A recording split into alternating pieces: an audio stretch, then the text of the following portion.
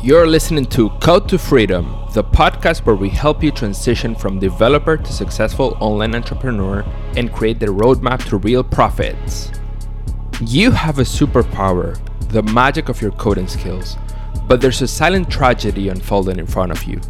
Each day, thousands of epic digital products vanish into oblivion. The problem? What made you a great creator won't make you a successful entrepreneur. But don't worry. Each episode, I'll share insights from my own experience and break down proven strategies to turn your tech skills into a thriving business. I'm Gabri, your host, a fellow developer turned online entrepreneur. I've made my share of mistakes, but learned from them to finally create a profitable internet business. My aim? To help you bypass my past mistakes and propel your own profitable ventures. Are you ready? Let's do this! Welcome to Code to Freedom. It's good to see you here. I am Gabri Sabria from sunny Montreal. Today I'm getting ready for the Italy festival here. We live right next to the Little Italy, so it's going to be quite fun. Really excited about the concerts and the food.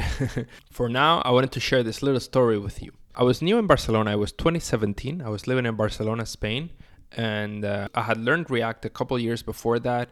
And I wanted to actually step it up a notch, and I saw that everyone was talking about, well, this technology, Gatsby, that was the next big thing. And I was like, well, on the one hand, I really wanted to try it. On the other hand, I was a bit lazy about it, and I could never find a moment to just do it and put that skill under my belt. This went on for a few months until at one point I just decided that I had to do it. So I asked myself, how can I be extreme about this so that I actually follow through? So I followed the most outrageous path. I actually created a meetup where I would teach this piece of technology in 2 weeks. So that was kind of scary and crazy because I had 2 weeks to become an expert at a technology and teach it to professionals.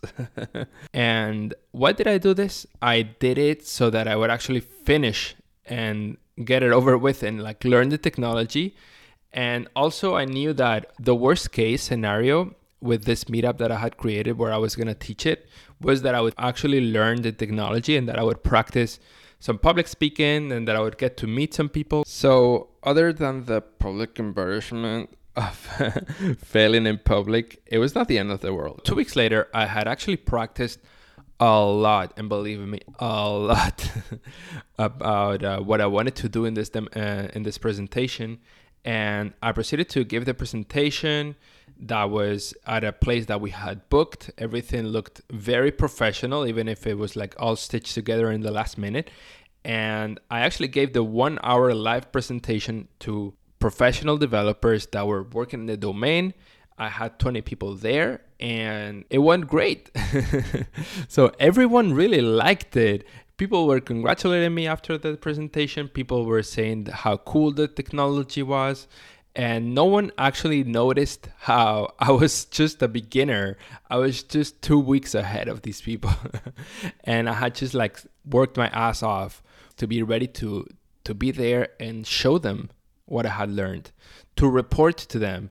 So today I was thinking about this, and this made me think about a theme that I see very, very often nowadays, is that people ask for permission and that people want to be ready to do stuff. And that's really against my philosophy in life, because I think that if you start asking for permission, no one is going to give it to you, or you're going to follow a really long and dangerous path.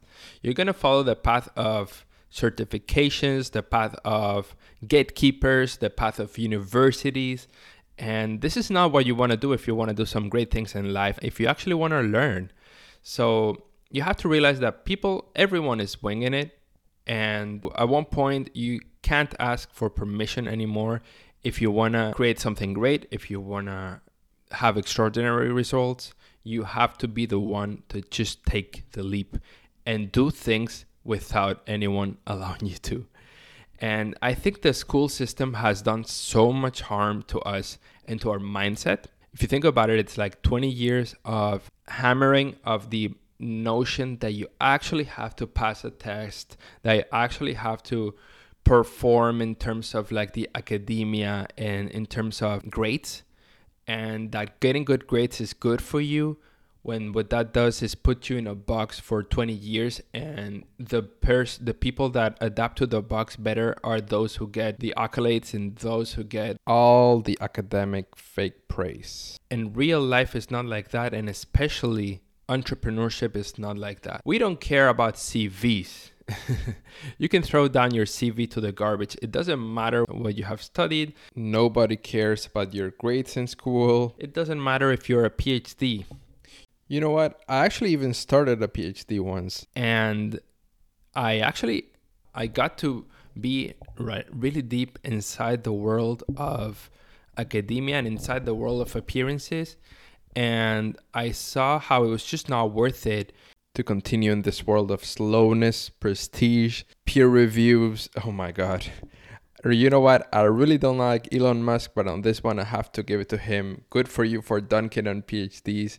And if you're doing a PhD, no harm intended. I was there. I was in that life. This really made me think that it's not something I want to do for life. Life is way too short for you to ask for permission again, for you to do a PhD and for you to just go down that slow path. Actually, you can do it if you want, but if you want to do cool stuff in life, I think the best way to go is to just do it, to not ask for permission, and to be unapologetic about it. I think one of the biggest weapons that you have in life is to allow yourself to suck at something. Because the only way to do something and to get good at something is to start sucking and to eventually suck a little less and eventually finally become good at something. And the problem with this is that we also live in a culture of comparison where we tend to compare ourselves with others that have actually made it already, and we don't realize how these people have gone a long way. So the key here is first to allow yourself to do stuff, and second to allow yourself to not be the best at something and just compare yourself to the person you were yesterday, and have fun with whatever you do, you know. When I did this meetup, I actually was quite terrified, but I did have fun, and that way it allowed me to learn this technology, give this presentation, and meet these people in my city. So that was pretty cool. And I feel like I'm rambling here, but I want to leave you guys with what it comes down to. I think it all comes down to having a growth mindset and never taking common beliefs from society at face value. There's two kinds of people who keep learning throughout their lives and people who graduate from learning. And you want to be one of those who keep learning throughout life and keep growing throughout your whole life. I'm going to leave you with this quote that I really love from Naval. It says, "Impatience with actions, patience with results." I hope this made you quite impatient with your actions and that you go out there and do some things and learn and start changing the world. I'll see you on the next one. This is Gabri from Code to Freedom, and have a good one. Peace.